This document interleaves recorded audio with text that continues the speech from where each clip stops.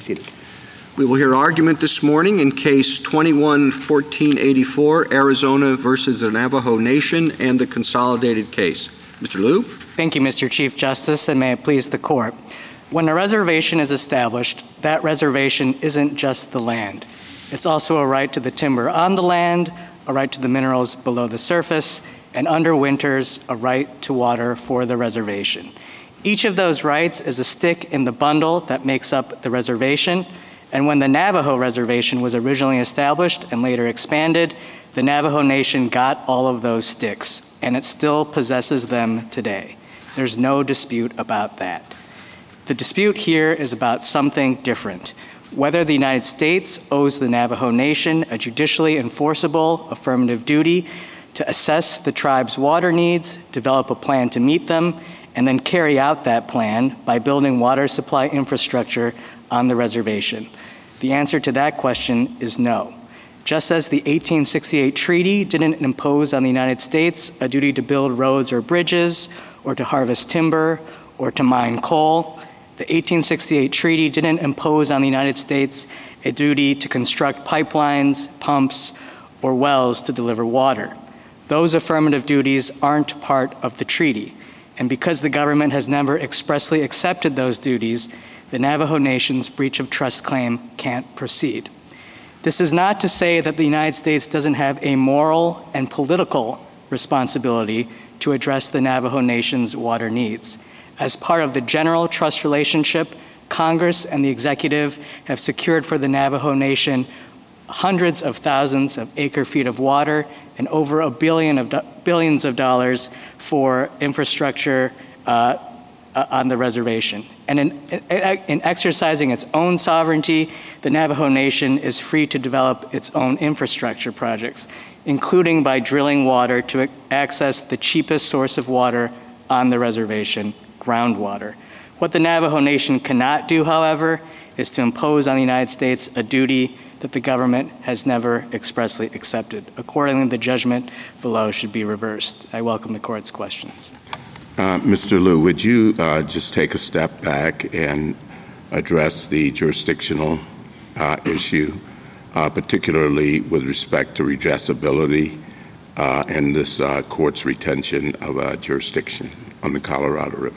Sure. We don't view the issue as going to the district court's subject matter jurisdiction. We view it as a substantive merits determination about whether the relief that could be granted at the end of this suit would violate the substance of the decree that this court entered in Arizona versus California. So I think you'd have to look at the relief that could be ordered down the road and measure it against the decree. I think everyone at this point agrees that an order by the district court in this case that would order the delivery of water from the lower mainstream of the Colorado River to the Navajo Reservation would violate the decree because the decree places conditions on when such water can be delivered by the United States. Where else would the water come from? There's plenty of sources on the Navajo Reservation. So if we're talking about the particular region of the Navajo Reservation that's at issue in this complaint, the most accessible source of water on the reservation is groundwater. There are aquifers that lie beneath the reservation, and there's no impediment to the Navajo Nation accessing those water sources today. In fact, they're doing it across other parts of the reservation. Another source of possible water for this region is the upper basin, the Colorado River in the upper basin. That upper basin water is farther away than the lower Colorado mainstream, but it's far more accessible. And the reason why is if you look at the terrain of the lower Colorado mainstream that's adjacent to this part of the reservation, it is a steep canyon. The reservation is on a plateau, and then it's a 3,000 to 4,000 foot drop down the canyon to the lower Colorado River. You said that water was farther away. How far away is it? It still borders the reservation, but it's further north. It's just above Lee Ferry. The area we're talking about here is below Lee Ferry, so it's not much farther. Yeah, I'm sorry, but how far away from the agricultural areas where water is needed?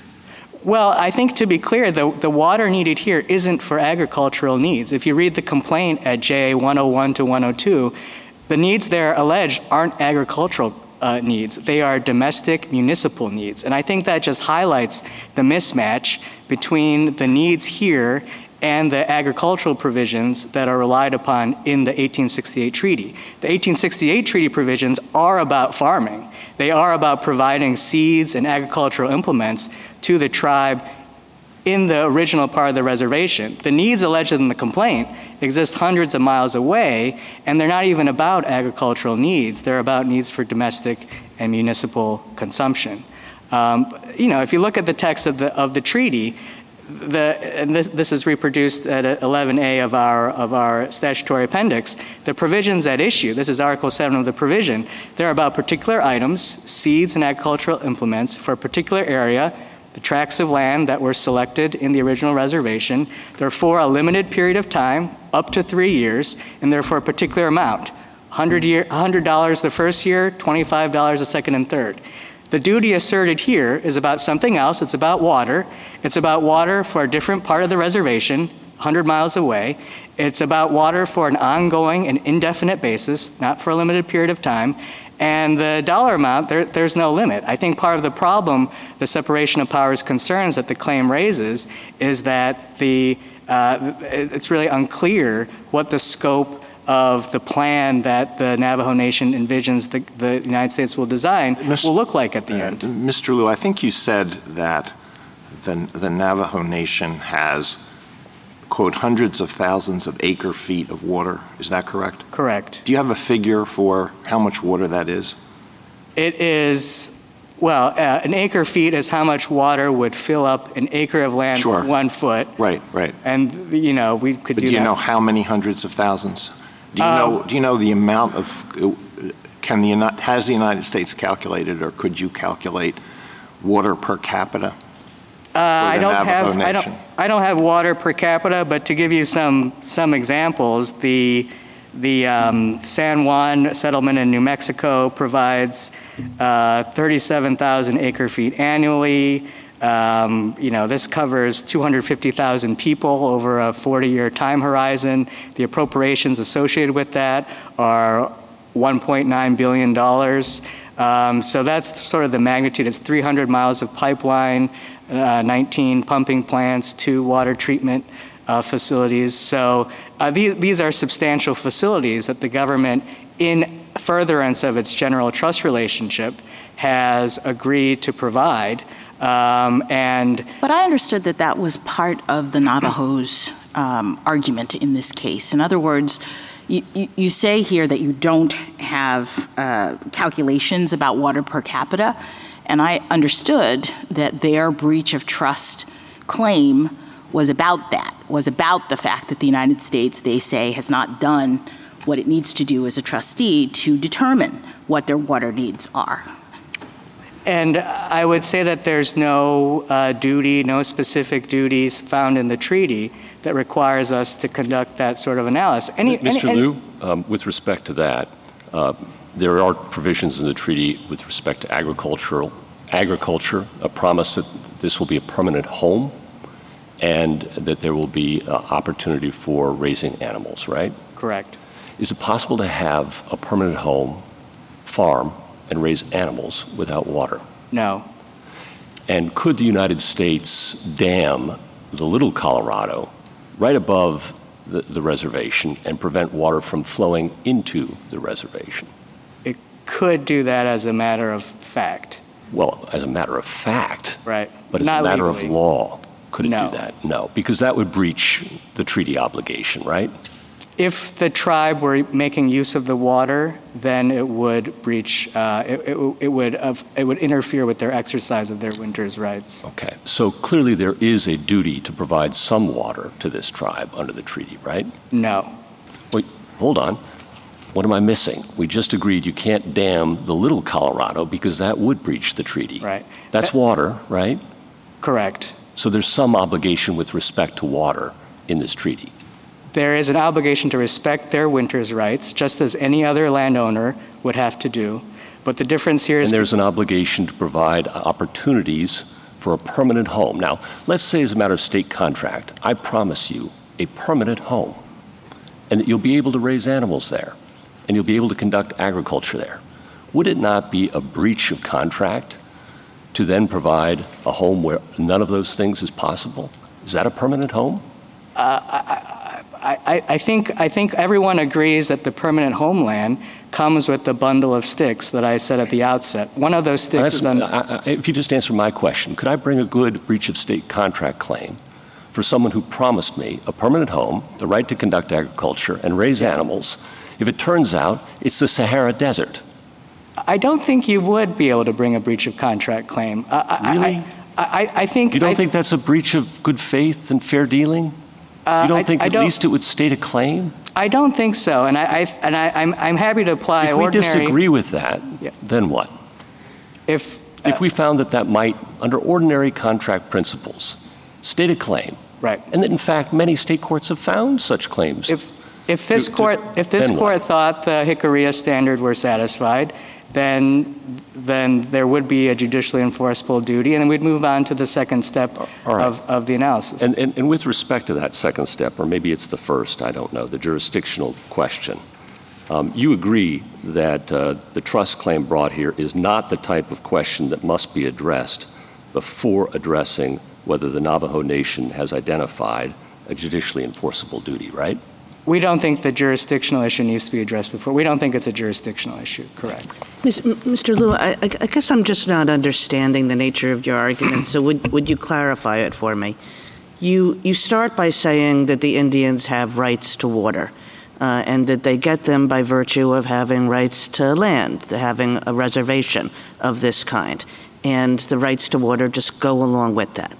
Is that a matter of the treaty, or are you saying it's something else, that the rights arise some other way? It is a matter of the treaty setting aside the land for the Indians. This is Article 2. Okay, so if it's a matter of the treaty, if you read the treaty as giving rights to water, right? Because you could read the treaty and say, I don't see anything about water here. Right. There are no rights to water. But you're not reading the treaty that way. You're saying, look, when the treaty gives land, the treaty also says, implicit in that is that you have a right to the water that will enable you to live on that land. So then there seems to me to be a gap, because then you're saying, well, notwithstanding that the treaty gives water, that the treaty promises water, that's what treaties do. It's a contract that promises something. You're saying those rights are unenforceable. And I guess I don't understand, if the treaty promises water, where you get the idea that that is unenforceable. No, the treaty does vest water rights in the tribe, and those rights are enforceable, including by the tribe. But the promise that we have allegedly breached here isn't about violating those rights. It's about violating affirmative duties to supply the water to the tribe. It's just like my minerals. I guess I'm not getting it. If there's a contract and the contract gives a right to one party, then just by the nature of how rights work, it gives a duty to the other party. So there's a contract here and it gives a right to the Navajos. You say so yourself. That means it puts a duty on the other party to the contract, which is the U.S. government. The right that is conferred by the reservation of the land is a right to use the water and to exclude others from using it. Just like it's a right to use the minerals or to exclude others from using it, just like it's a right to use the land or to exclude others from using it. But none of that... So you're saying that we should read this contract as giving the tribes rights, but only as against third parties? Well, it is against the government because we can be liable for taking their land, for taking their timber, and for taking their water. But the rights themselves are property rights. They are sticks in a bundle that the tribe got. What they're asking for now is for us to help them use all of those sticks in the bundle, for example, by building the plants, the pipelines, the wells, etc. So you're saying that this contract obligation that you read into the treaty is just the U.S. government saying, we won't interfere with your ability to get water. But that the U.S. government did not say, in giving you this land, we are also promising you that we will do what's necessary to make the land livable. That is correct. That is correct. What the reservation conveys is a set of property interests. And by their nature, those property interests allow the tribe to use and exclude, but by their nature, they don't impose on the United States new duties. But how is that consistent? Thank you, counsel. Justice Thomas? Mr. Liu, is there a difference in your answer for pre-existing access to water on the land as opposed to the need to bring water to that land? It is a difference between the right to use the land, whether it's pre-existing or not. They can be new. I think what I'm trying to get you to focus on is, if I hear you, you're saying that the government and third parties cannot interfere with water on the land. Correct. But you also said you have no affirmative duty. So my second question is whether or not it could be argued that by providing a permanent home, you are required to bring water to land where there is no water. No, we do not understand the permanent homeland language to convey that sort of duty. And I think it would be surprising to those who entered into the treaty if that were such a promise. The whole point of the treaty was to allow the Navajo Nation to return to their ancestral homeland where they could support themselves. Justice Alito? Well, I wanted to pursue the questions that I asked about some of the real-world impacts of what's at stake here. So I asked about the total amount of water that has been supplied to the Navajo and whether there's a per capita calculation. I gather you don't have that. I don't have a per capita. Can that be supplied to us? Yes, we could supply that. And how would, if that were calculated, how would it compare to water per capita for the residents of, let's say, Arizona? It may well be less. I think no one denies that there are water needs on the reservation.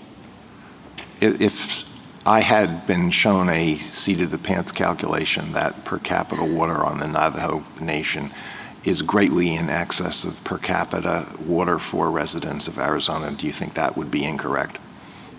Honestly, I don't have a basis to know whether that's correct or not. Is there anything in the view of the United States that is distinctive about this treaty as opposed to many other treaties entered into between the United States and other Indian tribes with reservations adjacent to bodies of water?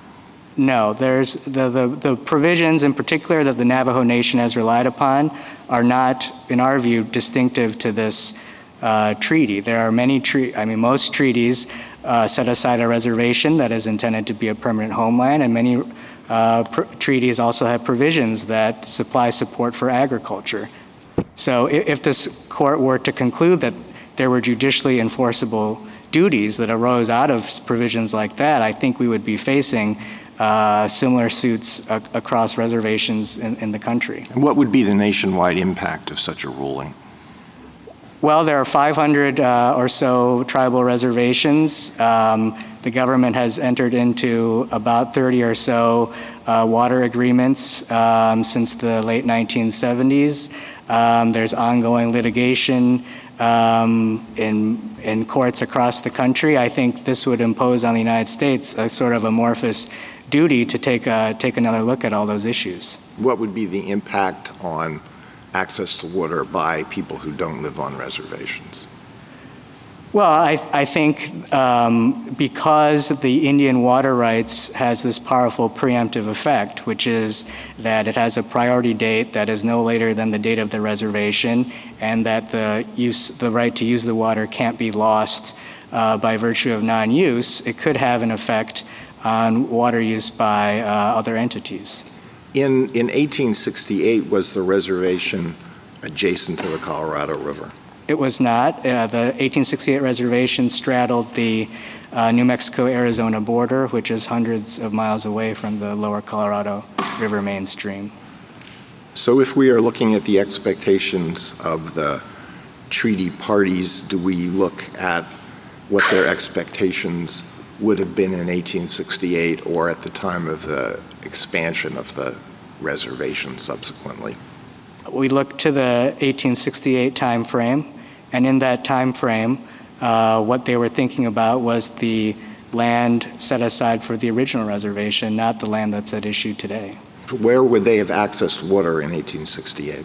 In 1868, in the original reservation, much of that area lies within the Little Colorado River Basin, and there are washes that come off the main Little Colorado River that would have been sources of water. There was groundwater. They could have impounded water. Springs, washes, wells. Thank you. Justice Sotomayor? Counsel, you agree that the tribe has reserved water rights, correct? Correct. All right. You agree that the U.S. Has a trust over that water for the Indians, don't you? Correct. We hold it in trust. You hold it in trust. Correct. And in fact, in the Arizona litigation, the Navajo tribe wanted to intervene, and you said you can't because we represent your interests, correct? Correct. And they can't assert rights in their own name because you hold it in trust. So you not only control it, but you're the only one who can assert their interests. Is that correct? That's not true as a general matter, no. Why? They try to intervene in Arizona, and you said you can't because we're the trustee. In that particular case, we opposed intervention, and the court agreed and denied intervention. But as the court has since made clear, including in Arizona versus California itself, tribal participation in water rights disputes shouldn't be discouraged. And so it is They could, but they can't start it without your approval. It depends on what they're starting. There's nothing that requires our approval to start. The tribe can enforce its own water rights under 28 U.S.C. 1362 by bringing a suit in federal court.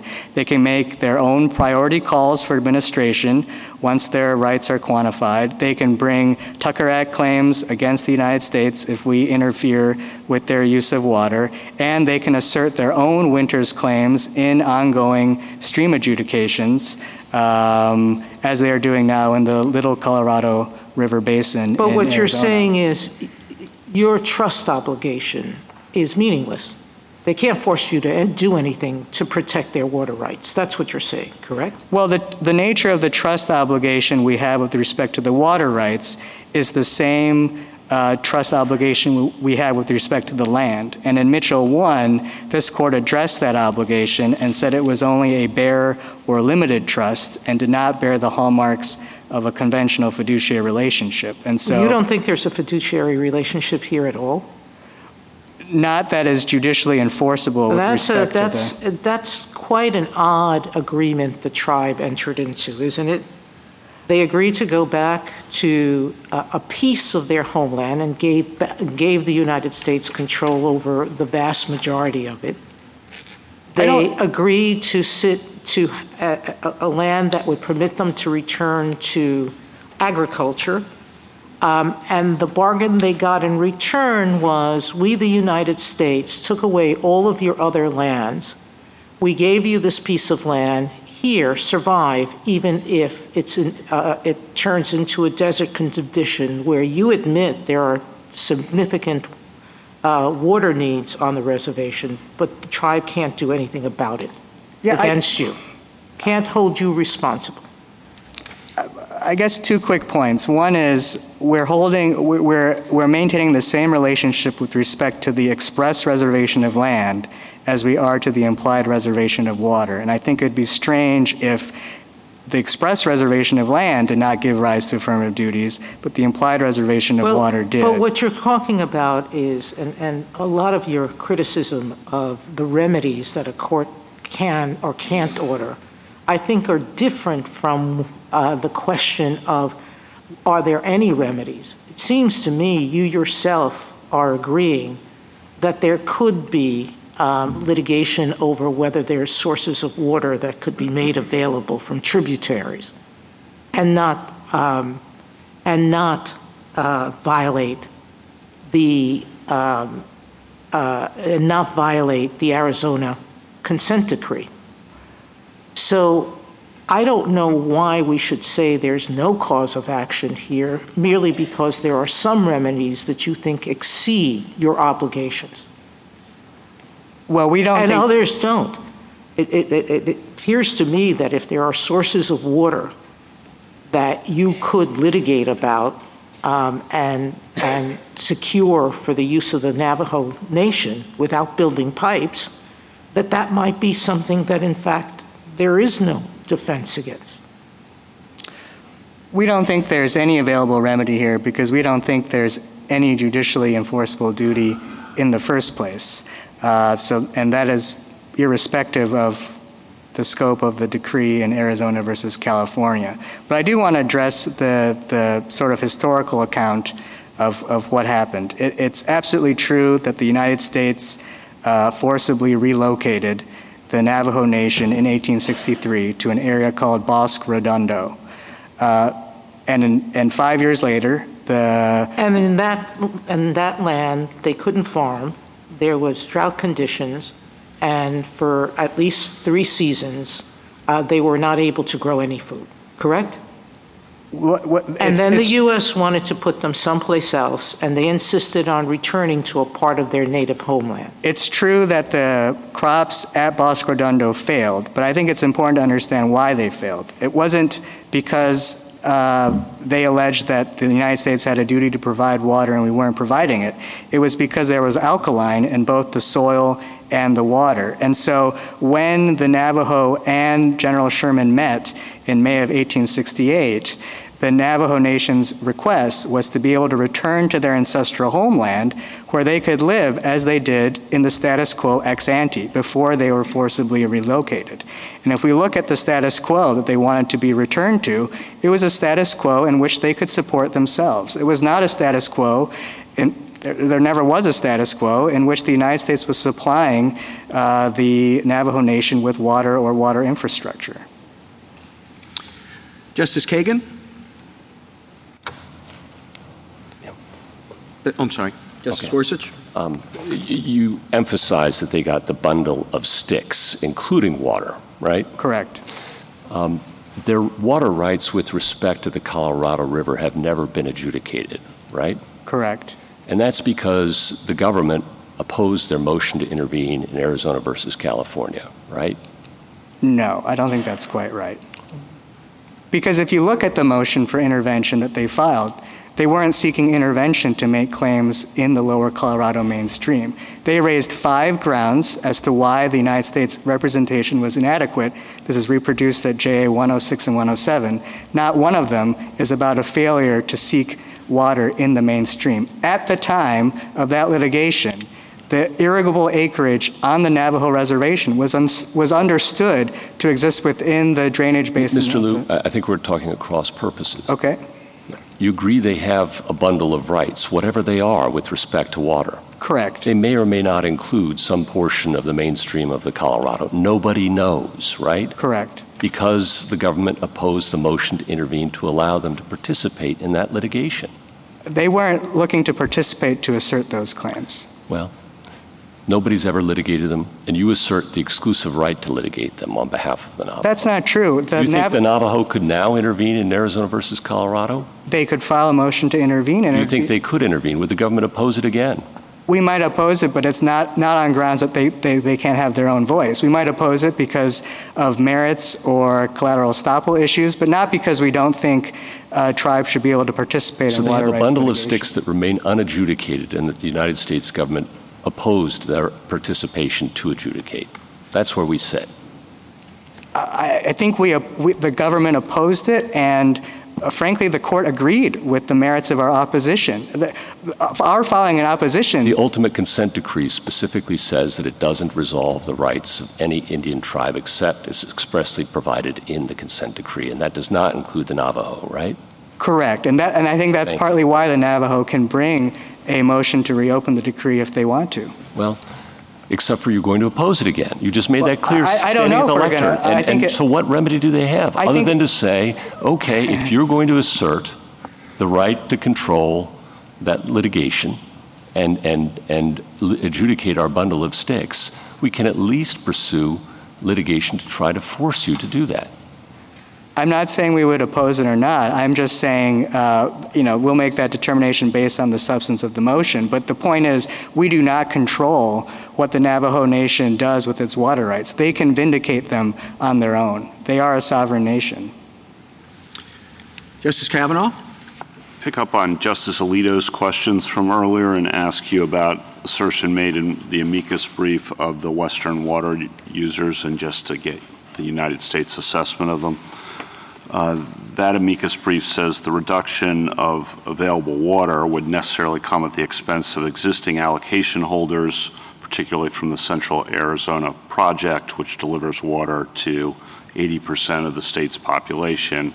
This amicus brief says that would have severe negative consequences for Arizona, its businesses, and its agricultural and industrial sectors, and would strike at the heart of the social and economic livelihood of Arizona with dire consequences. I'm not saying I agree with that. That's an assertion in the amicus brief. I want your assessment of the implications. Yeah, it is true that basically all the water in the lower basin is allocated. And I guess to respond to that directly, Congress has set aside in the 2004 Arizona Water Settlements Act 6,411 acre-feet of water for a future water settlement out of the Central Arizona Project for the Navajo Nation. That is water that would require additional congressional action to allow the Navajo Nation to use. If they were to use that water, it wouldn't affect, I don't think it would affect necessarily all the other users, because that's water that's already been set aside. And so I think the fact that Congress has done that just reinforces where this dispute belongs. It doesn't belong in the courts. It belongs in front of the political branches, which have focused on these sorts of issues. Different tack. The Ninth Circuit decision is barely defended by the Navajo Nation. What should we do with that? I mean, one option sometimes is, well, we'll just send it back to the Ninth Circuit, because none of the arguments that persuaded the Ninth Circuit are being re-upped here. Right. I think the only issue that's really in dispute at this point is the interpretation of the 1849 and 1868 treaties. And we would urge the court to decide the issue of that interpretation for all the usual reasons this court decides issues, because it was addressed below, PEDAP 31, the Ninth Circuit did address these provisions of the treaties, because the issue has been fully briefed here, because it is a purely legal issue, and frankly, because we think the issue is straightforward. Thank you. Justice Barrett? Mr. Liu, the United States asserted winters' rights on behalf of 5 tribes in Arizona versus California. Why didn't you assert winters' rights on behalf of the Navajo? Because when we looked at the evidence of where the Navajo had irrigable acreage, all of that acreage existed in the Little Colorado River Basin, which is a tributary of the Lower Colorado, and not in the part that would be supplied by the Lower Colorado itself. So you made the determination that they did not have winters' rights in the mainstream? Yes, at a time when the applicable standard was practically irrigable acreage. And to clarify your position and your interchange with Justice Gorsuch, you might oppose, you can't commit the United States to what they would do, but you're saying that in your view, nothing stops the Navajo now from seeking to intervene and assert their own winters' rights in Arizona versus California to reopen that decree. They can make that request. Do you see winters' rights as something that belong to the Navajo or something that belong to the United States that United States protects on behalf of the Navajo? We view the winters' rights as belonging to the Navajo. They are the beneficial owners. The United States merely has legal title and holds those in trust. But we view the Navajo as the owners, as they own the land, the minerals, the timber. Okay. Earlier, I think maybe in response to Justice Alito, you said that there would be groundwater and other sources and aquifers underneath the reservation that the Navajo could use to supply their water needs. Correct. Why then would this necessarily be, why would resolving this dispute be at odds with the decree? Because it sounds to me like what you're saying is that they could get water from places other than the mainstream. Right.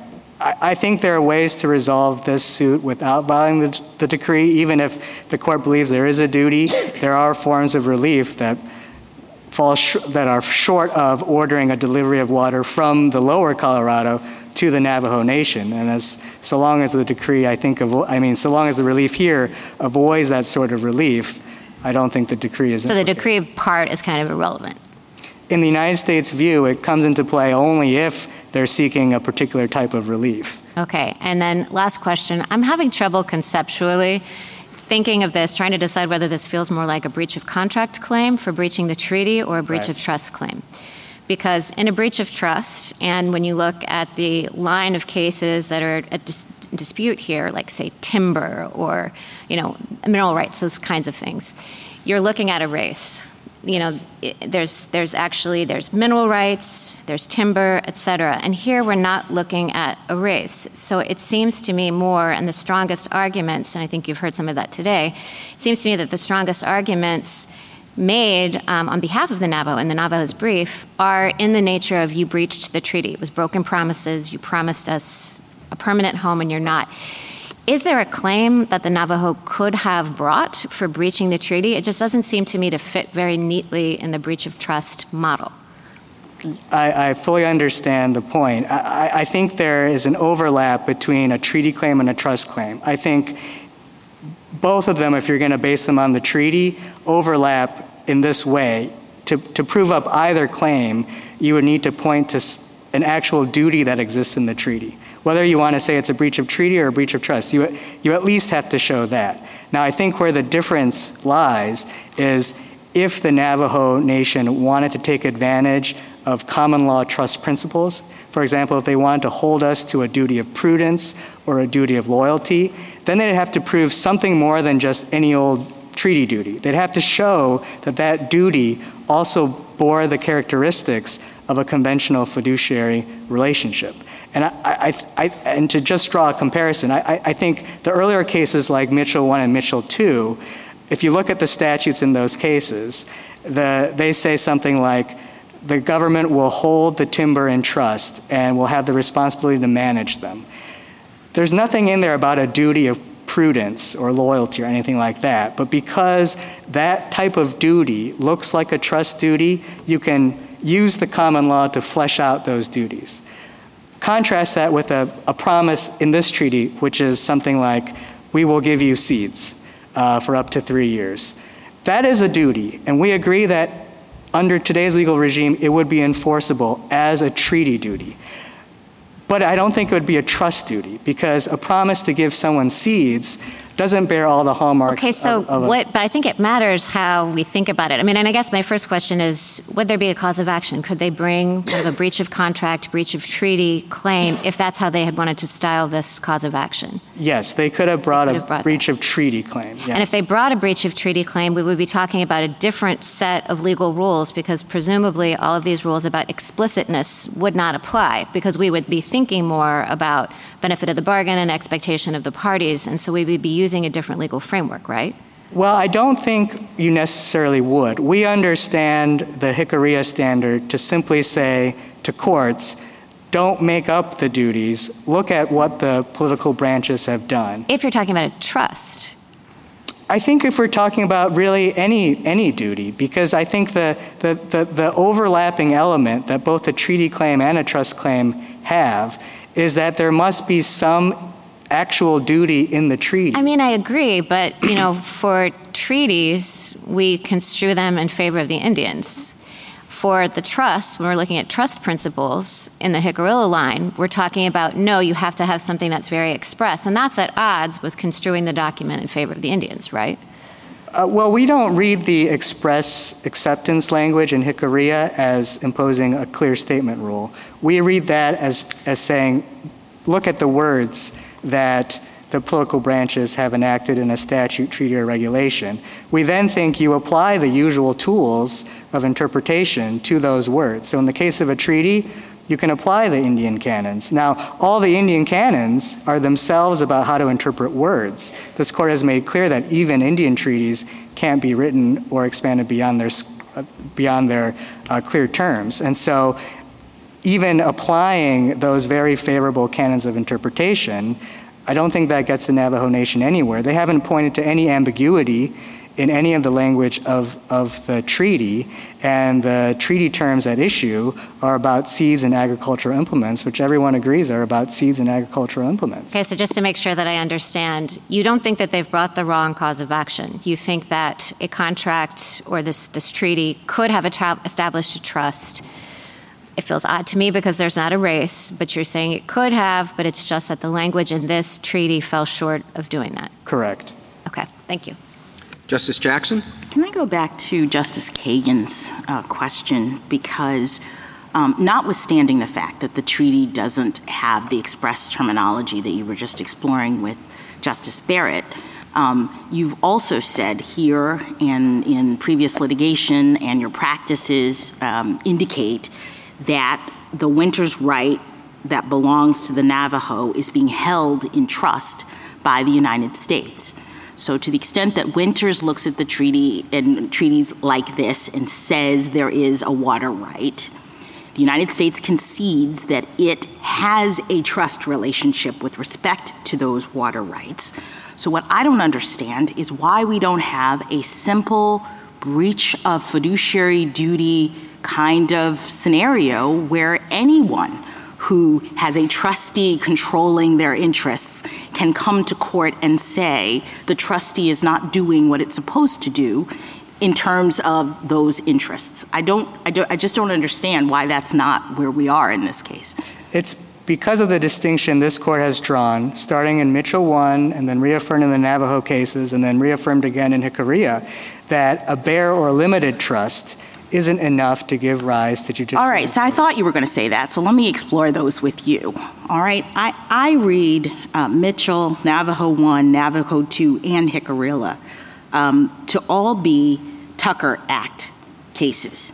Do you concede that there was a Tucker Act issue going on in those cases? They were all underlying Tucker Act suits. All right, and so the cause of action and the right to sue because of sovereign immunity was arising under the Tucker Act.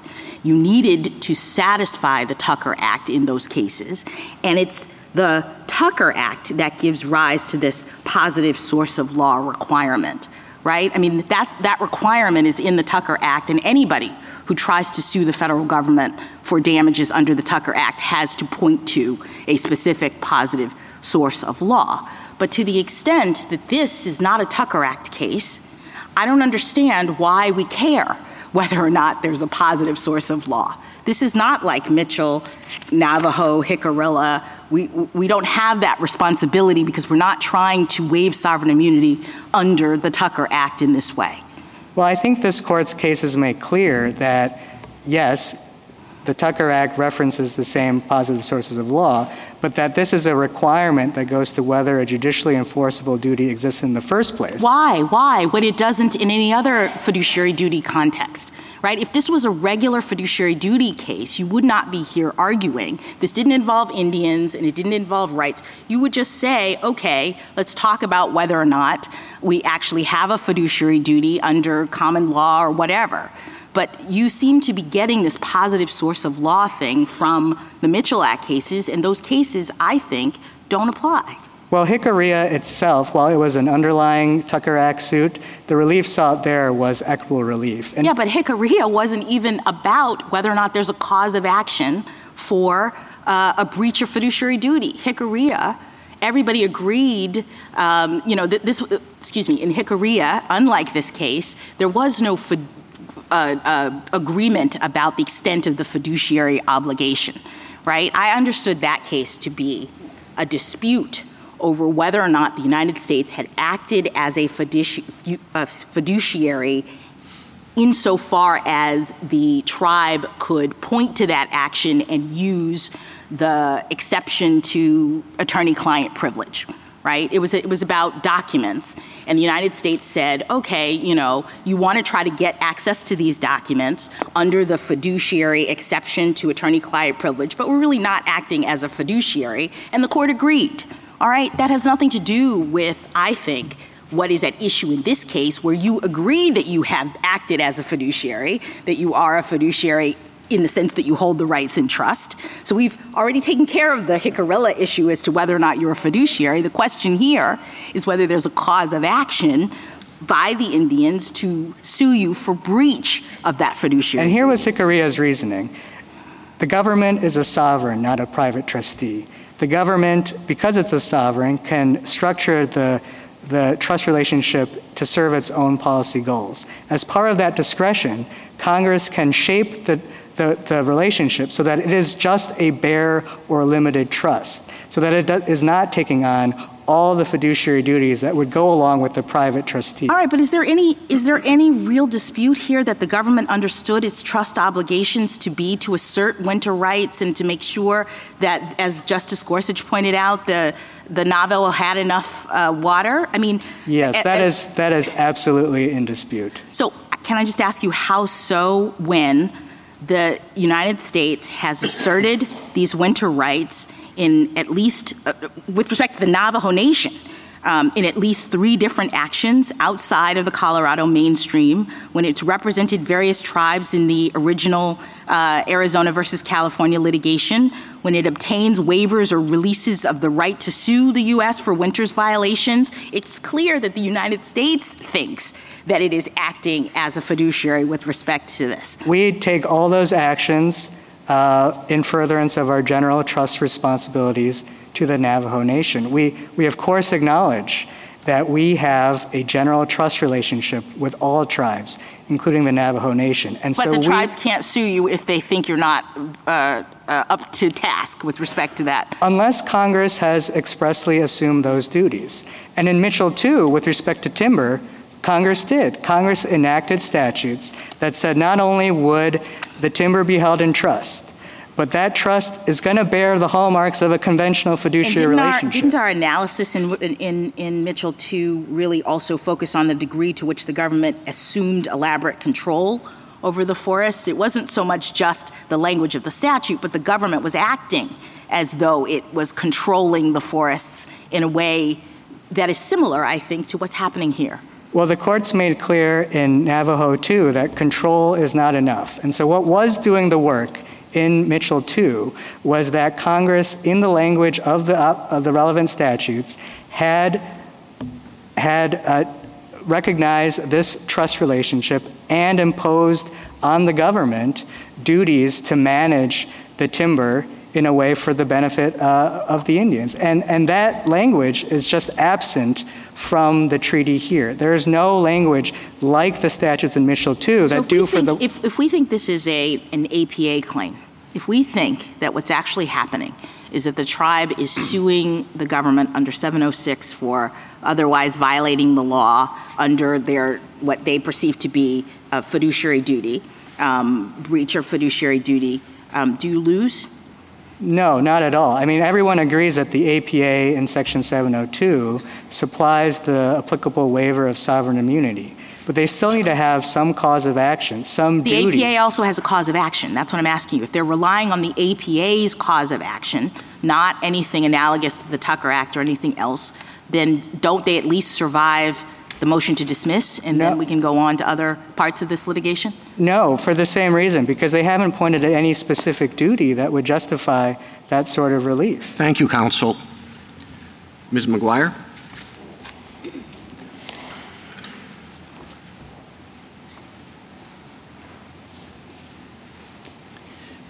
Mr. Chief Justice, and may it please the court, I'd like to start out this morning just pointing out briefly 2 areas of confusion that I've heard on the court this morning. The first is with respect to Federal Reserve rights. Justice Barrett, I believe you asked Mr. Liu about the Federal Reserve claims were brought forward by the federal government, and he responded in Arizona versus California that Federal Reserve right claims were made for 5 tribes by the federal government.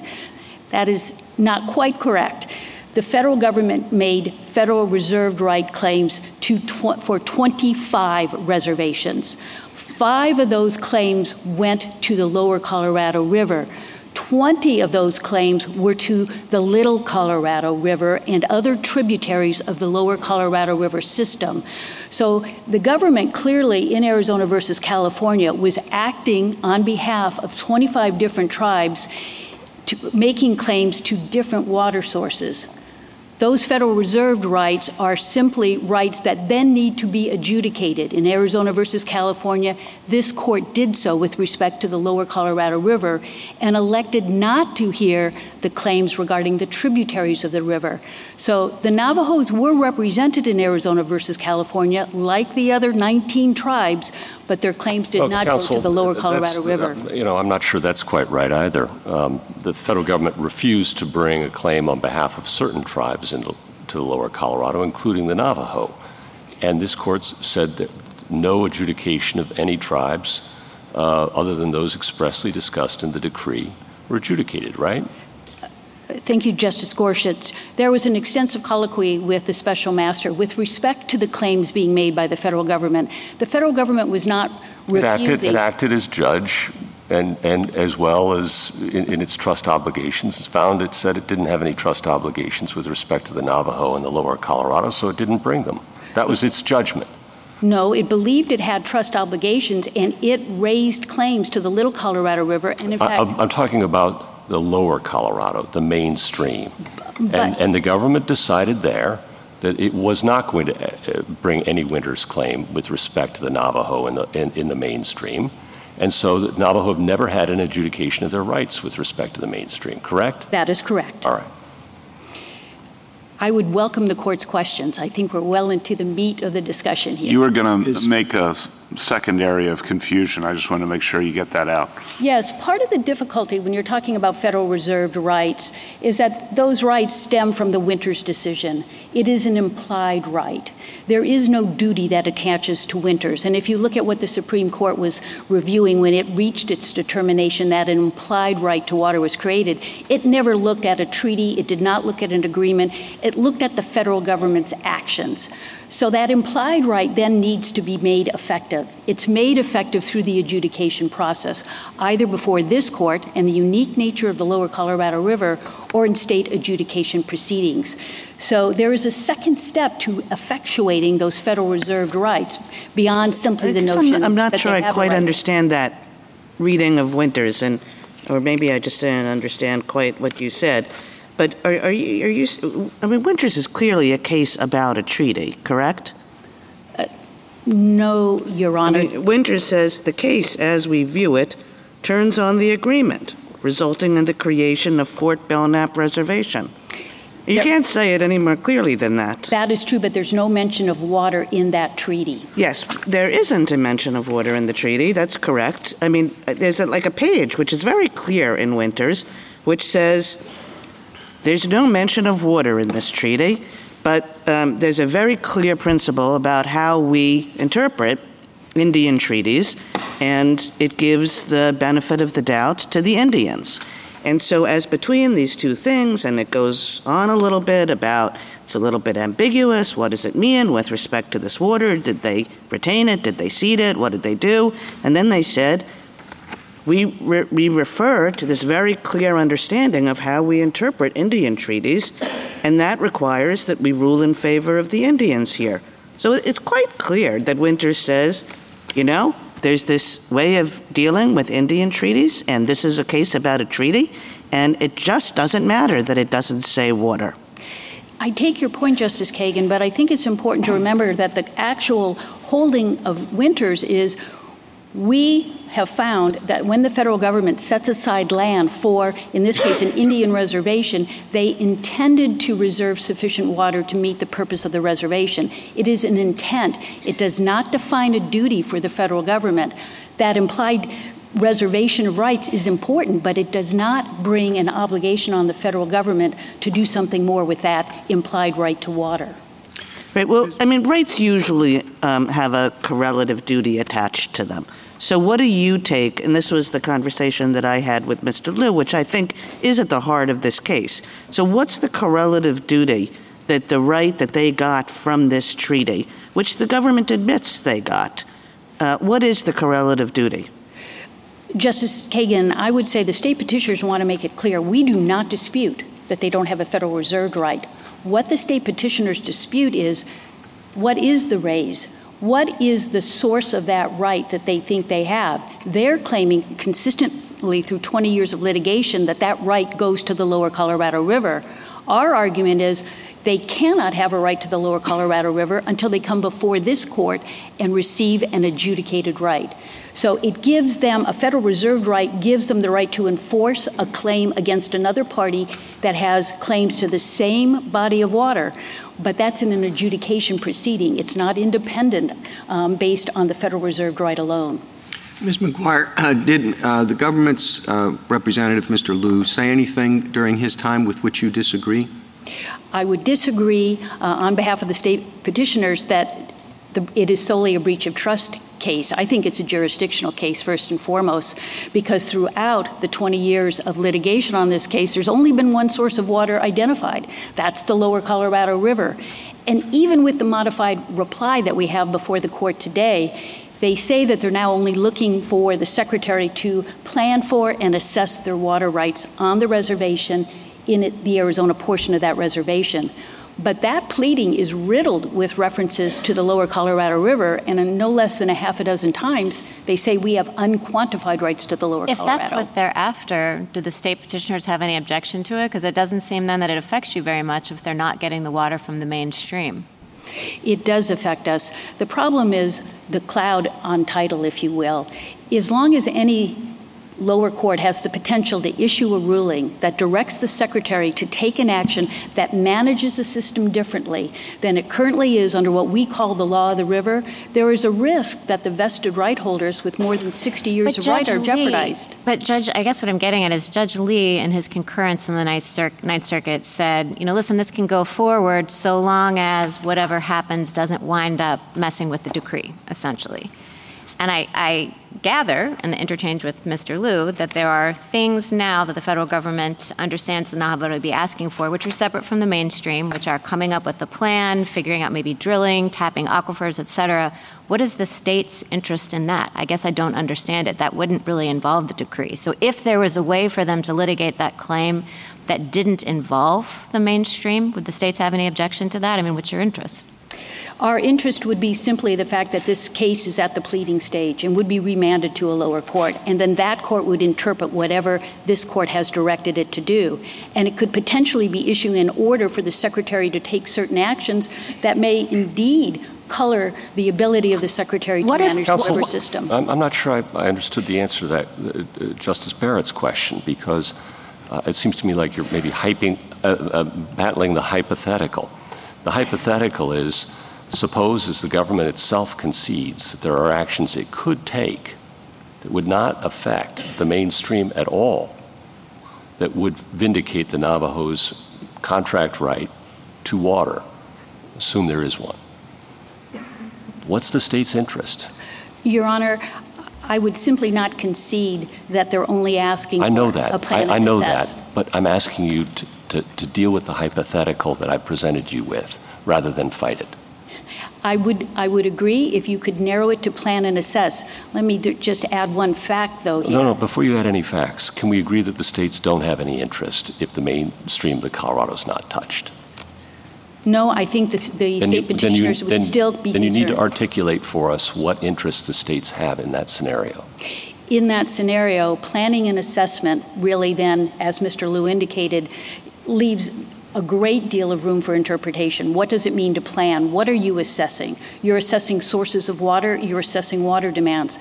The Navajo have access to the Little Colorado, the tributaries and washes on the reservation in Arizona, and groundwater, as you said. Now, if you narrowed it and said you can only assess the needs based on groundwater, and by the way, they've excluded the Little Colorado, that's all you're left with. So it's almost nonsensical. Do you have any objection to that? A study of groundwater? Yeah. I do not, okay. Your Honor.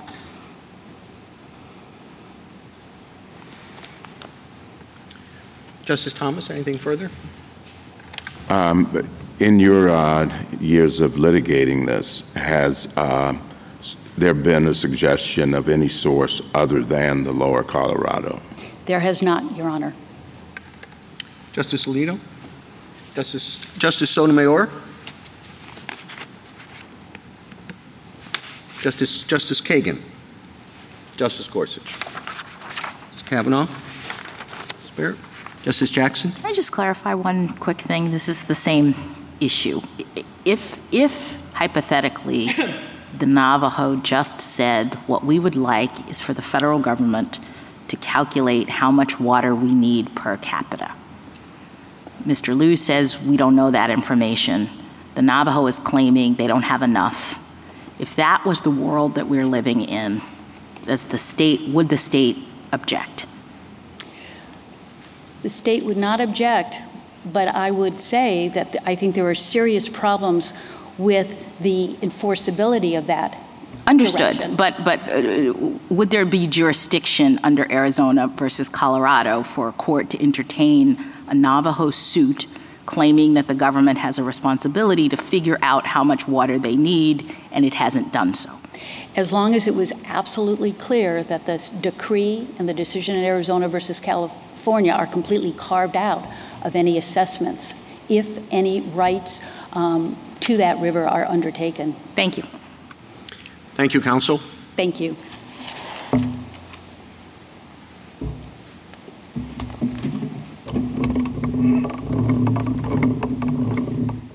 Mr. Dvorsky?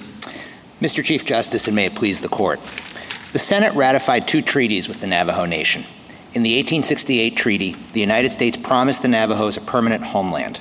Both parties understood that in promising the Navajos their land, the United States was also promising them the water it needed to sustain life in the arid Southwest. Those treaties are specific sources of law that give the nation rights to water and impose duties on the government to secure that water. But for years, the United States has failed to fulfill that promise. Today, the average person on the Navajo reservation uses just 7 gallons of water a day. The national average is 80 to 100 gallons. The United States agrees that on paper, the nation has treaty rights to the water its people need. We're here because the United States says it doesn't have to do anything to secure the water it promised, even though the United States also says it speaks for the Navajos as trustee of the nation's water rights. When the United States blocked the nation from intervening in Arizona versus California, it said, quote, "The United States is authorized exclusively to represent the Indian tribes in litigation affecting their property rights, and its actions are, quote, binding upon those tribes." The states say we're here to take their water behind their back. No, the nation is here for its fair share through a fair process. The nation, not the states, was cut out of Arizona versus California by the federal government and left without water. The United States thinks that it alone decides whether it has made good on its promises, but that's not how promises work. A promise is a solemn duty, and the United States' duty is to see that the nation has the water it needs and the United States promised. The nation and its people know and feel the water shortage in the Southwest. The nation asks only that the United States, as trustee, assess its people's needs and develop a plan to meet them in consultation with the nation. I welcome the Court's questions. If it were agreed that the only source of water was the lower Colorado, would your argument be the same? It would. The United States. As far as jurisdiction? Yes, it would, because the relief that we are seeking here is an assessment of the nation's needs and a plan to meet them. If that assessment ultimately calls for allocating additional water from the lower mainstream of the Colorado, the parties might well at that point need to return to this court. But the remedy that we are seeking from the district court does not require reallocating water in a way that would contravene this court's decree. Have you, throughout this litigation, suggested any other source than the lower Colorado? I don't believe we have, but it's also not our burden to do so. The United States has taken on the fiduciary obligation to ensure our winter's rights. The United States itself believes that it holds the winter's rights in trust. The very first step that it needs to take is to assess and figure out its plan for how those winter's rights will be satisfied and met. And so it is the United States' duty to figure out where that water ought to come from. But as has been discussed earlier, and as I think Mr. Liu acknowledges, there are other potential sources besides the Colorado, besides the lower mainstream, including the upper mainstream, the Zuni River, the San Juan River. There are other potential pertinent water sources that could supply water to the reservation. Counsel, prior to the execution of the treaty, the Navajo were, of course, forcibly removed from their reservation to an area that they turned out were not able to grow crops on. And then the agreement with General Sherman, they were allowed to move back. Why isn't the permanent home feature a reference to that? In other words, they didn't want, again, to be moved off of their current home. 2 points, Mr. Chief Justice. One, I think permanent home has to be understood in light of how Winters understood that term, which is to include water that is necessary for life as a permanent homeland. But second, to get to the factual premise of your question, when the Navajos returned to a portion of their permanent homeland, they were returning under very different conditions than they had been there before. They would at that point, under the treaties, be under the protection and jurisdiction of the United States. They would no longer have free reign of the territory to be able to access water in the same way that they were before. They would no longer be able to leave the reservation in the same way that they were before. And so the situation had changed, and they were dependent on the government for access to water, just as they had been at Bosque Redondo, which in the unlivable conditions there. The treaty specifically mentions a variety of things that would be necessary for agriculture. The 15,000 sheep, however many cattle, the seeds. If the water were, why wasn't the water mentioned? As your argument now is it's necessarily implicit, but the other things were spelled out. Wouldn't you have spelled out the water at the time? Well, the other things were spelled out, and as you pointed out, Mr. Chief Justice, the other things were spelled out with numbers. They could be very specifically enumerated in that way.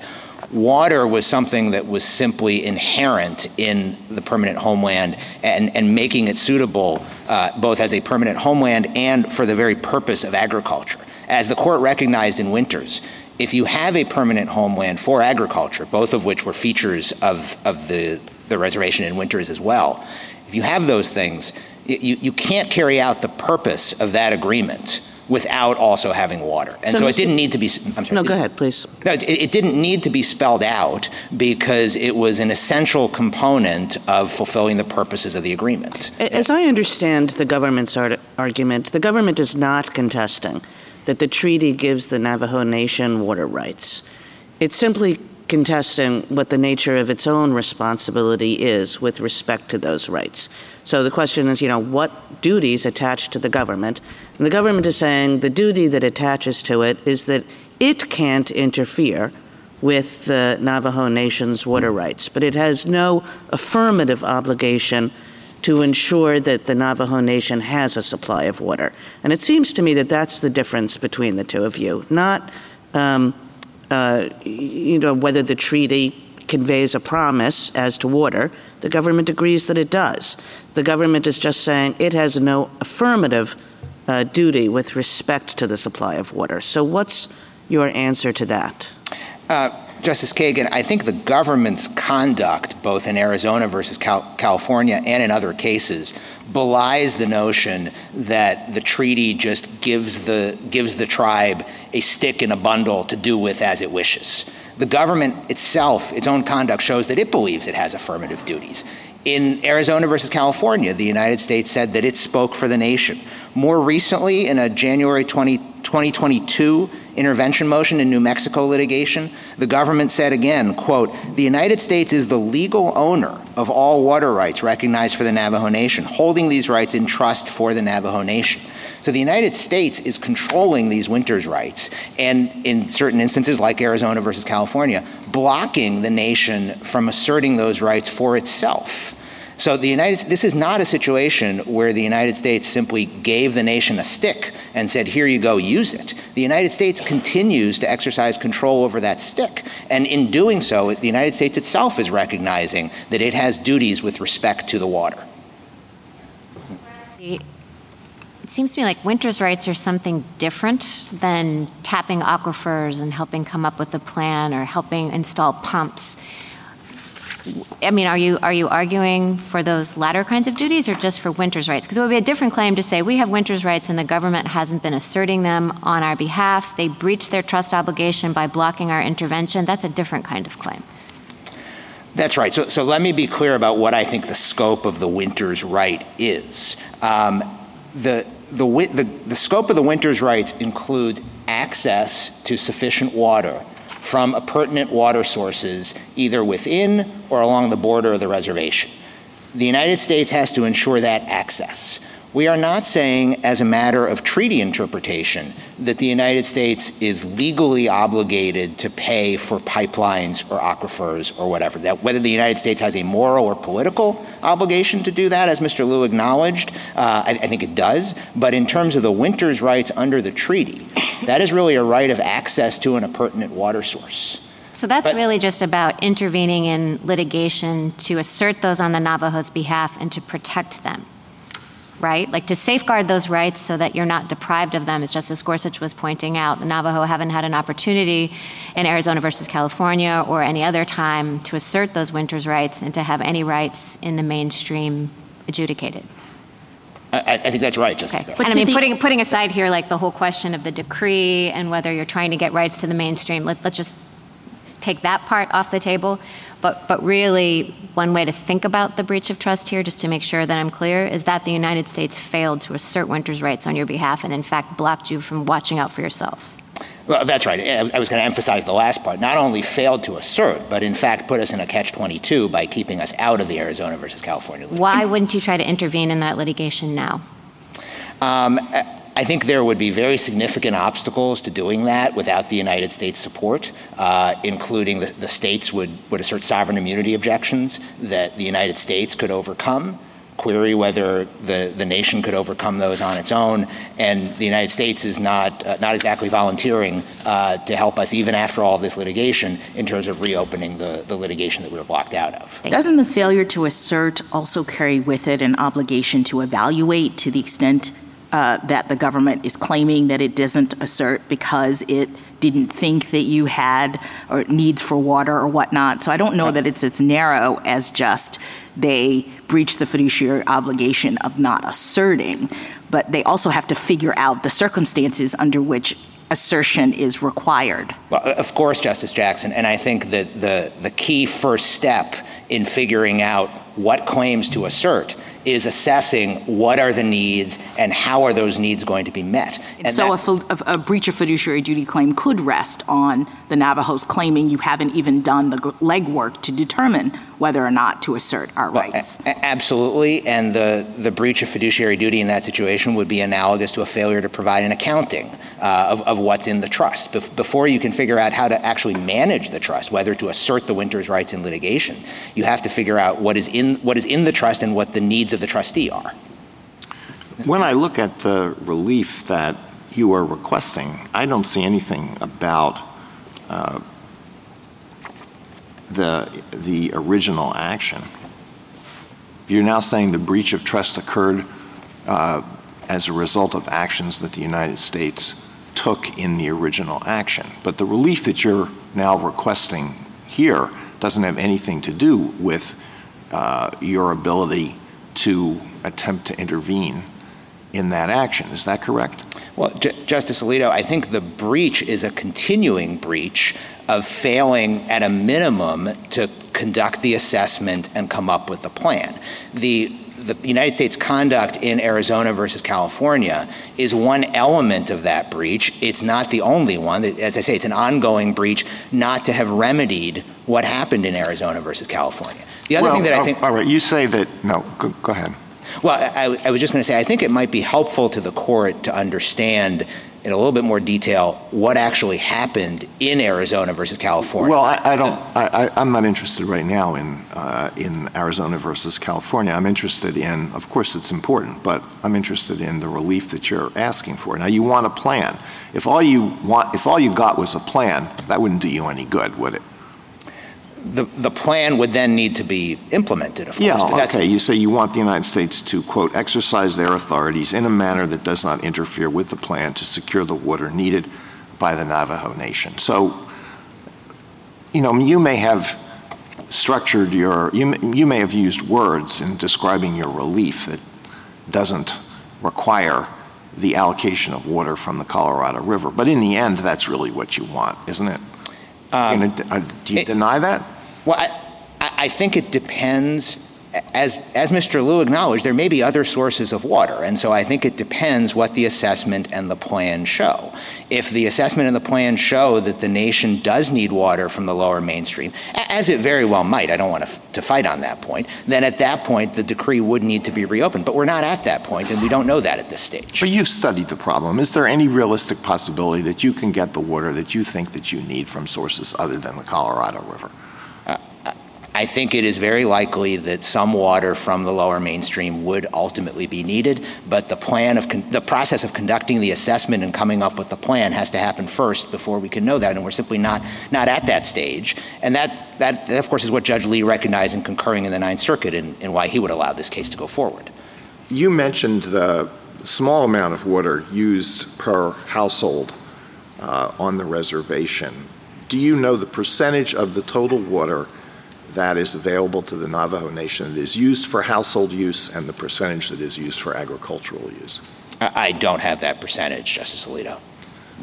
If you take all of the water that the Navajo Nation now has and divide it by the number of residents, do you know the per capita amount of water, which could be quite different from household use? I don't have the per capita. And on your earlier question, I think that the agricultural uses would far dwarf household uses, but I don't have the particular number on that. Justice Alito, in response, if I could, to questions that you were asking earlier today, if you look at the Dig Deep Right to Water amicus brief, it gives statistics about the per capita use on the nation versus neighboring states, and those statistics come from a U.S. Geological Survey study. The average American uses 88 to 100 gallons a day.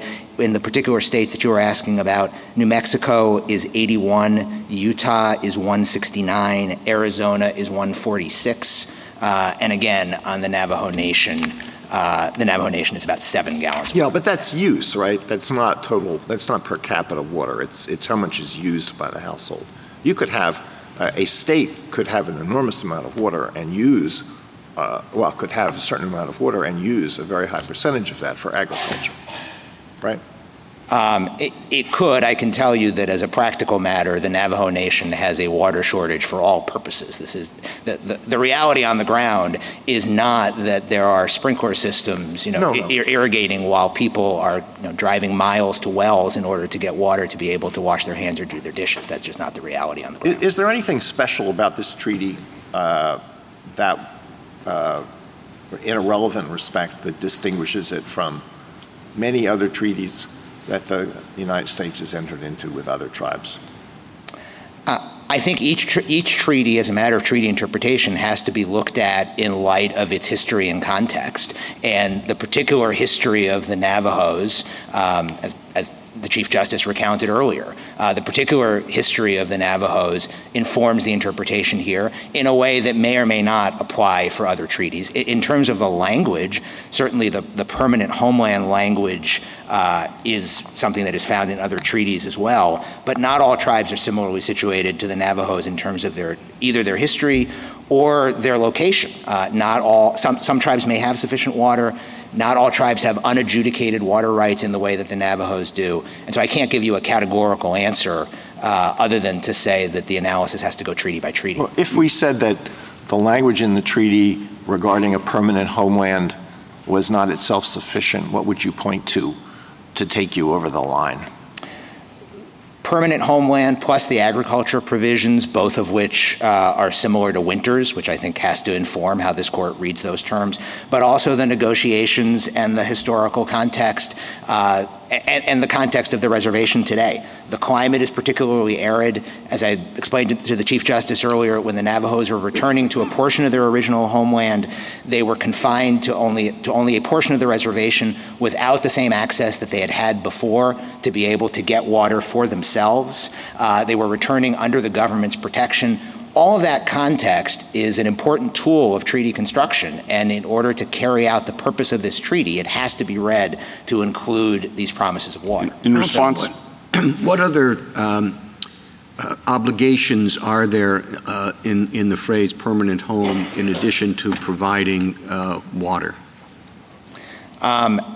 I think really it's just the land and the water that are inherent in the term permanent homeland. And again, that comes from this court's opinion in Winters. Water is particularly important for life in a way that this court recognized. It's a unique resource. It is not one, again, that the Navajos can simply access on their own. So you can't think of anything else beyond water, beyond the land, I guess, and the associated water that would be an implicit requirement in the permanent home? Not, I think, that comes just from that language. There may, of course, be other breach of treaty or breach of trust claims that could be brought. I don't mean to suggest that water is the only type of claim that could ever be brought, but in terms of what that particular language is understood to mean, I think in light of Winters and the particular importance of water for carrying out the reservation's purposes, that is really the key element there. In response to earlier questions, I think from Justice Kagan, I believe you said that the U.S. can't interfere with the Navajos' access, was your word, to sufficient water, but you said that you were not saying that the U.S. has a duty to construct infrastructure, build pipelines, or the like. Just want to make sure I have that correct. So I think on the first part, it's more than just not interfering with the access to water. The United States does have an affirmative duty, particularly since the United States believes that it holds these waters rights in trust. It has an affirmative duty to ensure that the Navajos have access to the water. Okay, and how? Keep going. Well, and that may well require, and as I explained to Justice Barrett, that may well require litigating on behalf of the Navajos, or at a minimum, allowing them to litigate on behalf of themselves rather than taking the position the United States has taken, which is that it alone speaks for the Navajos. Once the United States has assured access to the water, it does not, as a matter of the treaty, have obligations to build pipelines across the reservation or that sort of thing. The Winters rights are about access to the pertinent water source. And what does ensuring access to the waters entail then, or encompass potentially? At a minimum, I think it requires, in a litigation context, ensuring that water is allocated to the Navajos, that the Navajos have the legal right to the water. Which is how about at a maximum? Which is what could have happened in Arizona versus California. Beyond that, I think the United States does have an obligation to make sure that the water is accessible. So, for example, what does that mean? Well, you couldn't, for example, get a court to decree that the Navajos have a legal right to certain water, but then the United States puts up a dam and blocks the Navajos from accessing that water. It has to make sure that it is actually accessible, but it doesn't have to build infrastructure. I hate to be stuck happen. On the same question, Mr. Dvoretsky, but as between these two positions, which is Mr. Liu's position, is that you have a right and they have a duty, they have a duty not to interfere with your water, as opposed to they have a duty to ensure access to your water. Both of those are not spelled out in the contract. Both of those are implied rights and duties. So how do we choose between them? I think you choose between them based on, first of all, based on the recognition that Winters has that water is essential to life and to the purpose of the treaty. Second, based on the understanding of the contracting parties. But do you think, I agree that Winters is about a treaty and says water is really important, but do you think Winters actually says the government in one of these kinds of treaties is obligated to ensure access to water? I'm not sure Winters gets you all the way there on that. I don't think Winters says that because that wasn't the issue in Winters. But that wasn't the issue in Winters. However, the right to water would be meaningless if the government, as trustee, doesn't also have an affirmative duty as the trustee to ensure that the water is available to the beneficiary of the trust. It would be one thing if we were in a situation where the Navajos could engage in full self-help as both a practical and a legal matter. They could simply access the water for themselves. That would be one thing. That's not the situation here, though, where the United States affirmatively says that it controls these winters' rights. It is the trustee. And so the United States seems to recognize itself that it has some duties. And as a practical matter, that puts the Navajos in an impossible situation if the United States, on the one hand, says, we control these water rights. We can block you from asserting them for yourselves. Maybe you can intervene permissively, but you have no right, you have no intervention as of right, and if we come in, we take over the litigation. That's the position the United States takes, not only in Arizona versus California, but as recently as last year in litigation involving the Navajos.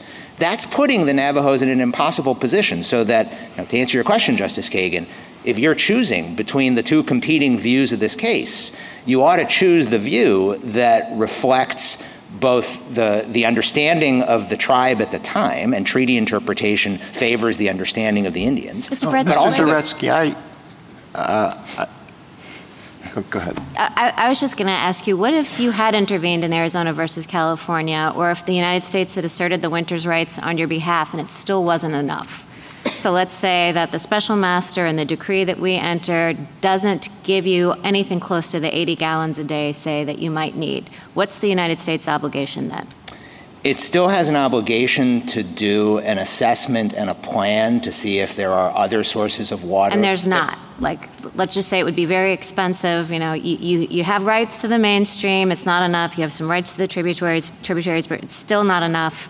But there is something in an aquifer or groundwater that would require building pipes, et cetera, and the Navajo doesn't have the resources to do it. Does the United States have an obligation to get you the water you need? I don't think there would be a legal obligation there. The winters' rights, again, are about pertinent water sources, and at a certain point, as a practical matter, if those dry up, if they're simply not available to supply the Navajos' water needs, the United States can't. So this is all about the winters' rights? I'm just clear. I didn't understand that before, so this has been helpful. This really is like what you're asserting the obligation is about the winters' rights. That's right. Can I ask you, are you bringing this lawsuit under the Tucker Act? No, we're not. And so you're not relying on the Tucker Act's waiver of sovereign immunity for the claims that you're bringing in this case? Well, we're relying on the waiver of sovereign immunity in Section 702 for suits seeking injunctive relief of the APA. United States. Yes. All right. So do you? I guess I understand that you say that the treaty does give a positive source of rights, and that's all in your brief, and that's what we're arguing here today. But do we really need it if you're bringing this claim under the APA? Well, I don't think we're not bringing an APA cause of action, to be clear. We're bringing a breach of trust cause of action. And under like a common law breach of trust? Common law breach of trust. And the Ninth Circuit also granted us leave to amend on remand, if we wished, to assert a breach of treaty claim as well. I know Justice Barrett had some earlier questions about the difference between those two causes of action. All right, so focusing in on the breach of trust, do we have to find that, the United States is taking the position that you failed to state a claim for that.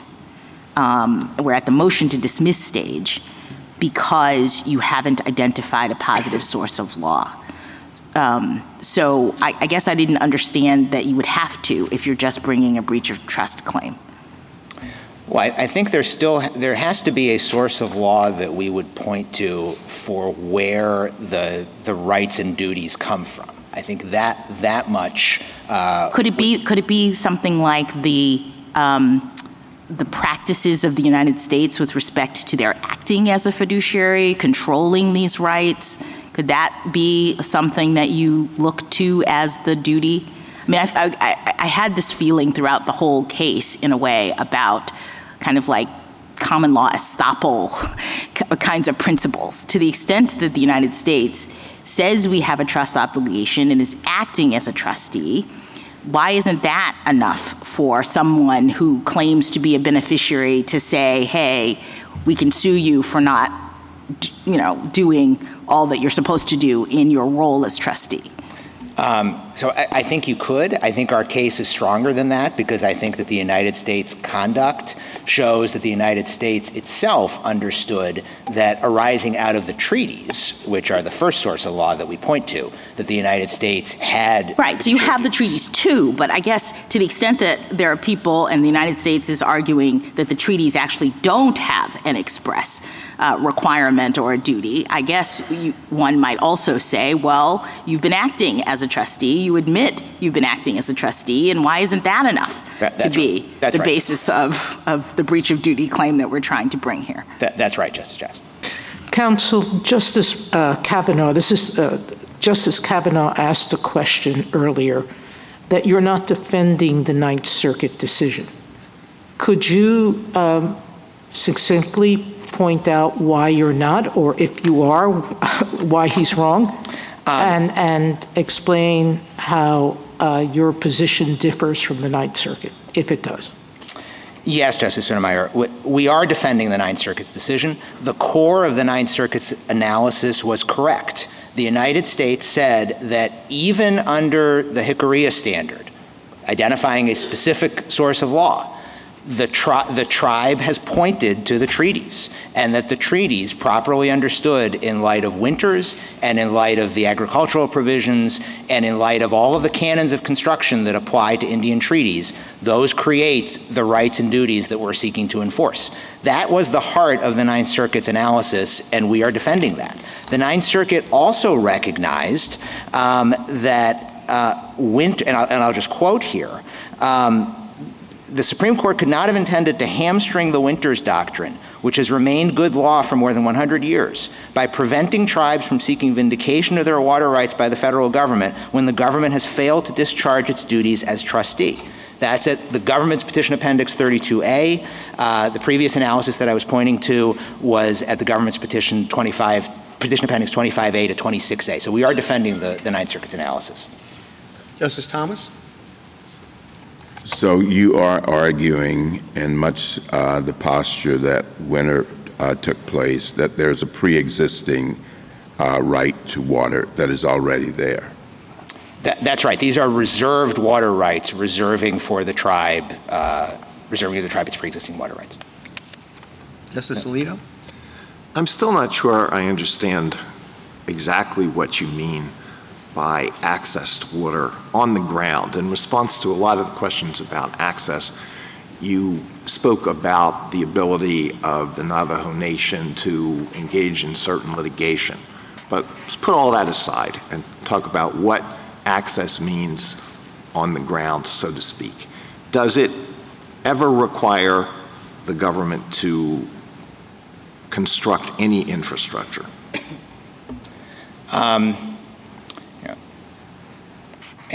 I can't say that it would never require any infrastructure whatsoever. It would depend on exactly what the situation is. If you had a situation where you had an appurtenant water source and the tribe had an allocation of water from that appurtenant water source, but as a practical matter, there was simply no way to actually reach it, even though it was an appurtenant water source, perhaps in that situation, the government would have some obligation in order to ensure access, through an impenetrable wall or something like that. But I also think that the government hypothesizes a parade of horribles where the government would have to be building pipelines across miles and miles and miles of territory.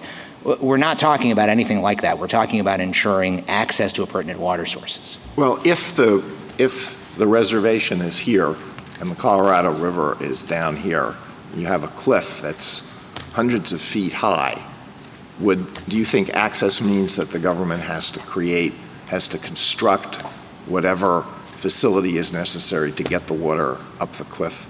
I think it probably would not have to construct that, although certainly if there were any settlement negotiations, that's something that could and very well might be provided for.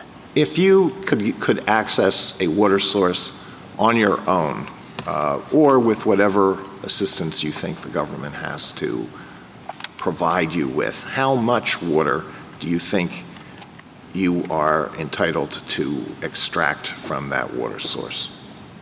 What does access mean in that respect? Does it mean a right to take out as much water as the Navajo Nation thinks it needs? Well, I think this goes back to the question of the assessment that the United States has never conducted.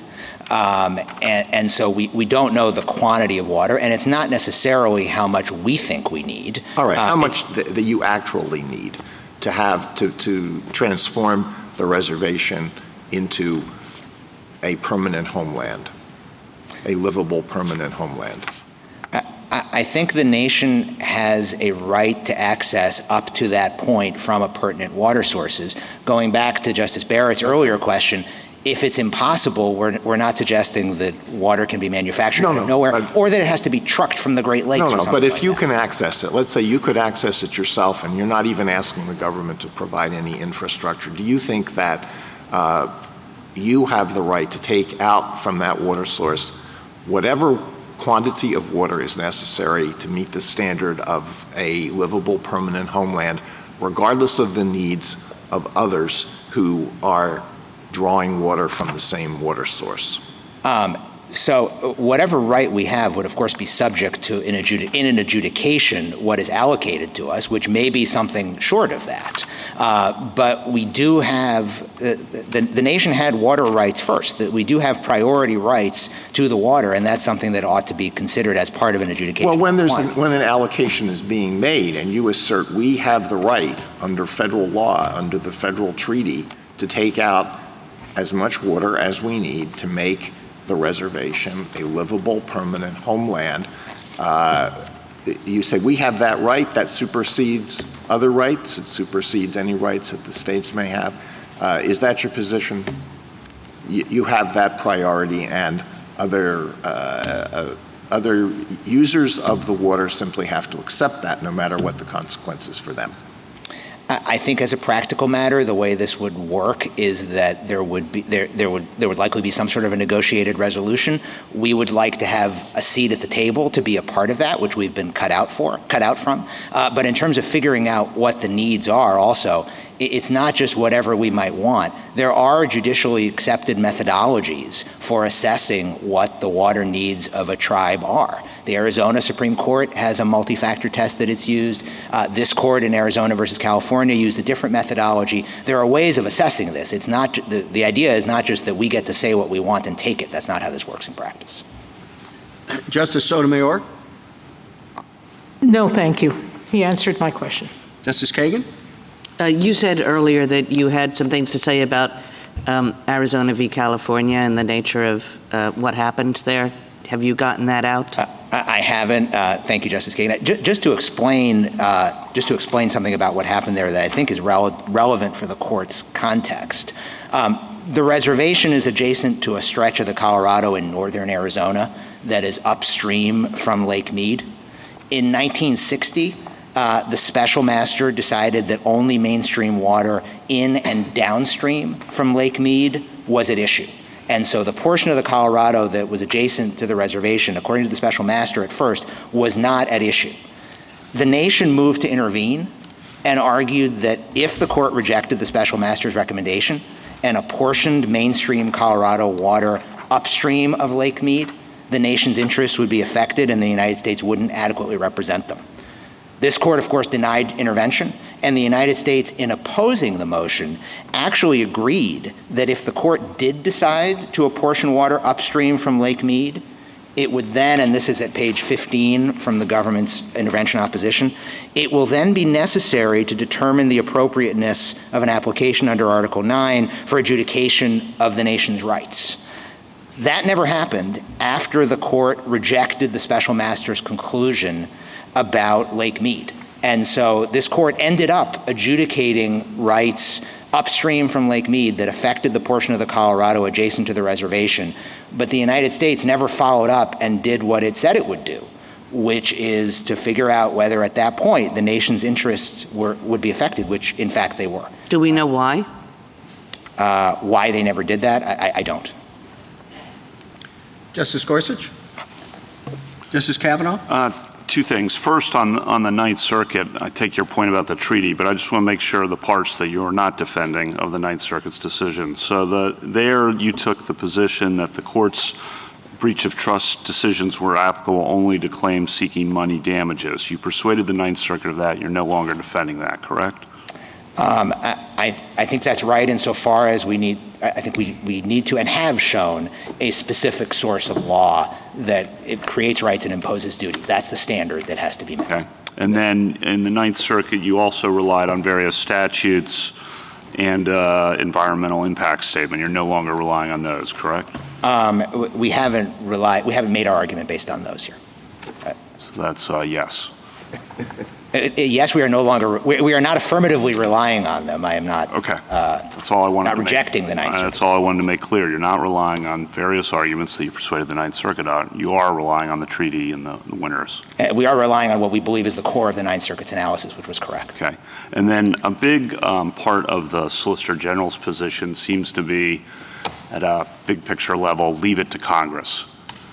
That the courts lack the authority, arguably from their perspective, also the competence, arguably from their perspective, to sort all these competing interests out in Arizona in a way that's going to be fair and equitable, and that Congress has shown the ability to do this with other tribes and other reservations, and that rather than a multi-year journey here where really it's not clear you can ever get what you really want out of the court system, as we've danced around today, we should leave it to Congress. So that's, I think, their theory, and I just want to get your response to that. First, the relevant action by Congress is ratifying the treaties, and the treaties properly understood, as I've argued today. Right, Congress now. Leave it to Congress now. It shouldn't be left to Congress now, because Congress now, like Congress then, is seen to have agreed to these treaties. It, of course, is possible for us to get the relief that we want out of the judicial system. We can get the plan and the assessment, and the plan will either provide for water sources other than the Colorado and can be implemented, or if it's necessary to access water from the lower mainstream of the Colorado, at that point the parties can return to this court and get that relief. So it is possible to get relief from the court. And then third, as a practical matter, the government says, leave it to Congress, leave it to the political branches. We've been waiting half a century.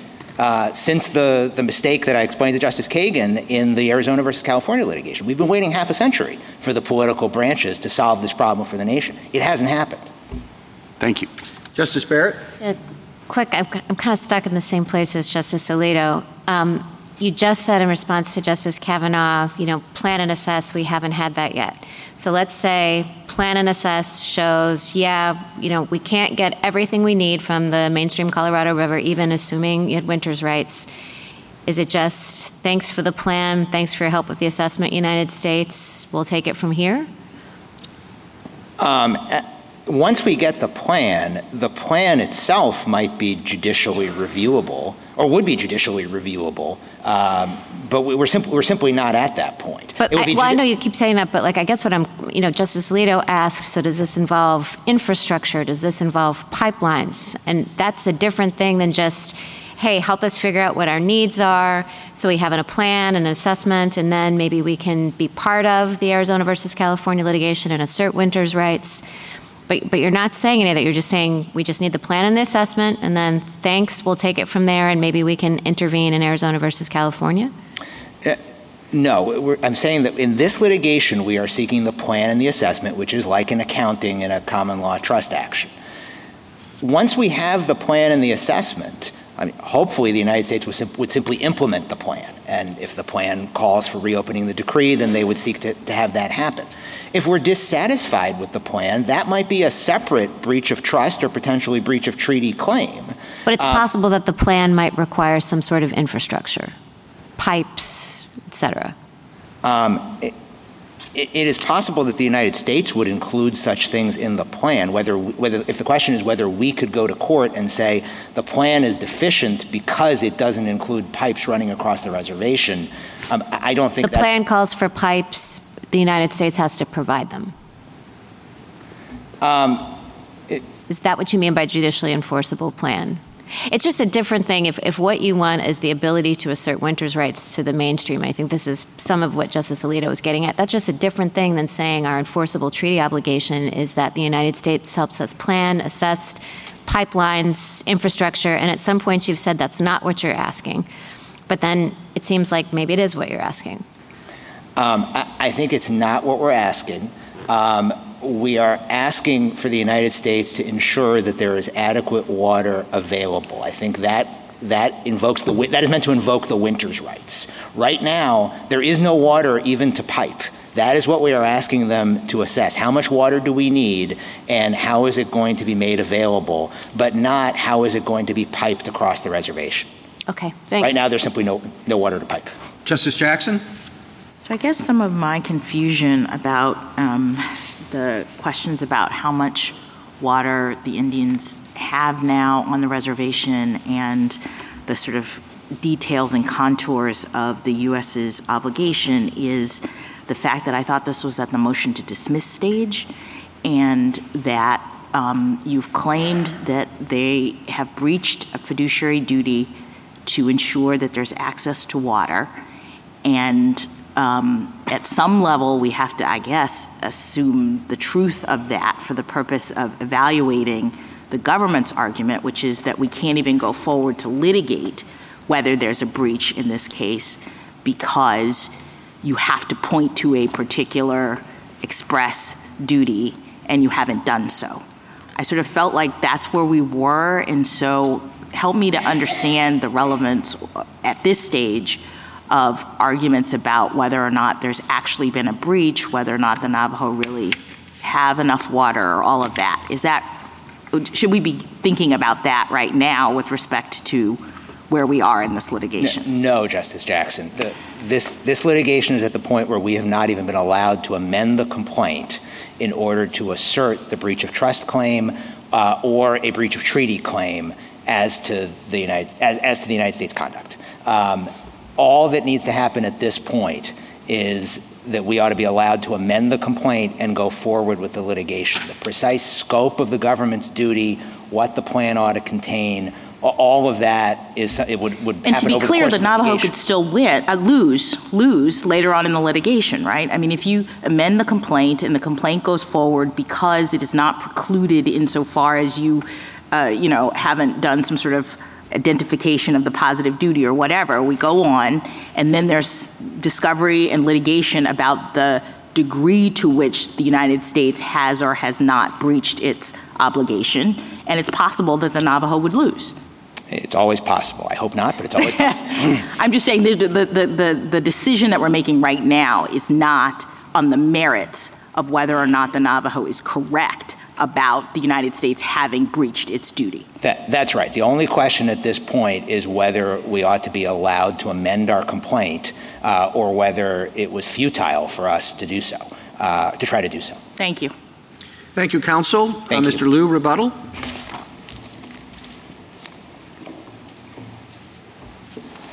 Thank you, Mr. Chief Justice. Just a few quick points. First, about the Winters decision. We read that decision as having basically two parts. One part of it is about the scope of the reservation that's granted to the Indians. That scope of reservation includes water. My friend described it as access to water. Justice Kagan, you asked, that seems different from how we're describing it. It is, and we're correct for two reasons. Look at the nature of the right with respect to the land that's reserved under that reservation. There are no ensure access to land, build roads, build bridges as to the land. There's no such duties with respect to the minerals, no such duties with respect to the timber. So if you compare the water to those other things that also come with the same bundle of sticks, we're right about what the right is being, what right is being conveyed. Also compare the Winters Doctrine, not just in the Indian context, but to every other context it applies, not just to Indian reservations, but to national monuments, national parks, national refuge areas. In all of those other instances, this is a doctrine of reserved rights. Rights against interference, rights to use, rights to exclude. In none of those situations is it an affirmative duty. There's a second part of the Winters case. That's where the Indian canons come in. The Indians can't Indian canons came in to construe the cession of land that was at issue in that agreement. That agreement took the Indians' land, they ceded a lot of it, kept some of it. The question was, when they ceded a lot of it, did they cede the water with it? The Indian canon came in to construe that cession, and the answer was no, they didn't cede it with it. Because Winters can't be doing all the work, my friend needs to point to something outside Winters as the source of this duty. It can't be Winters itself. So what do they point to? It's the treaty. But the treaty doesn't do the work for it. We agree water is implicit in one part of the treaty. It's Article 2 of the treaty that makes the reservation. We do not think water is implicit in all the other agricultural provisions. No one thinks seeds means water. No one thinks agricultural implements means water. Seeds mean seeds, and agricultural implements mean agricultural implements. So the treaty doesn't support them. This idea that we at least have a duty to do some sort of common law trust accounting is contrary to this court's cases that say you can't import those common law duties until the tribe has gone through the threshold step of establishing a duty in a statute, treaty, or regulation. And so while those duties might make sense if the government were a private trustee that had taken on all the duties of a conventional fiduciary, they don't make sense when Congress is in the driver's seat and can decide how to shape the contours of the trust relationship. I think my friend said if the tribe can engage in full self-help, then there's no claim here. Well, the tribe can engage in full self-help. It can fund its own infrastructure projects. It can tap the groundwater on the reservation today. There's no impediment. It can assert its own Winters claims. I see my time is up. Thank you, counsel. The case is submitted. The Honorable Court is now adjourned until tomorrow at 10 o'clock.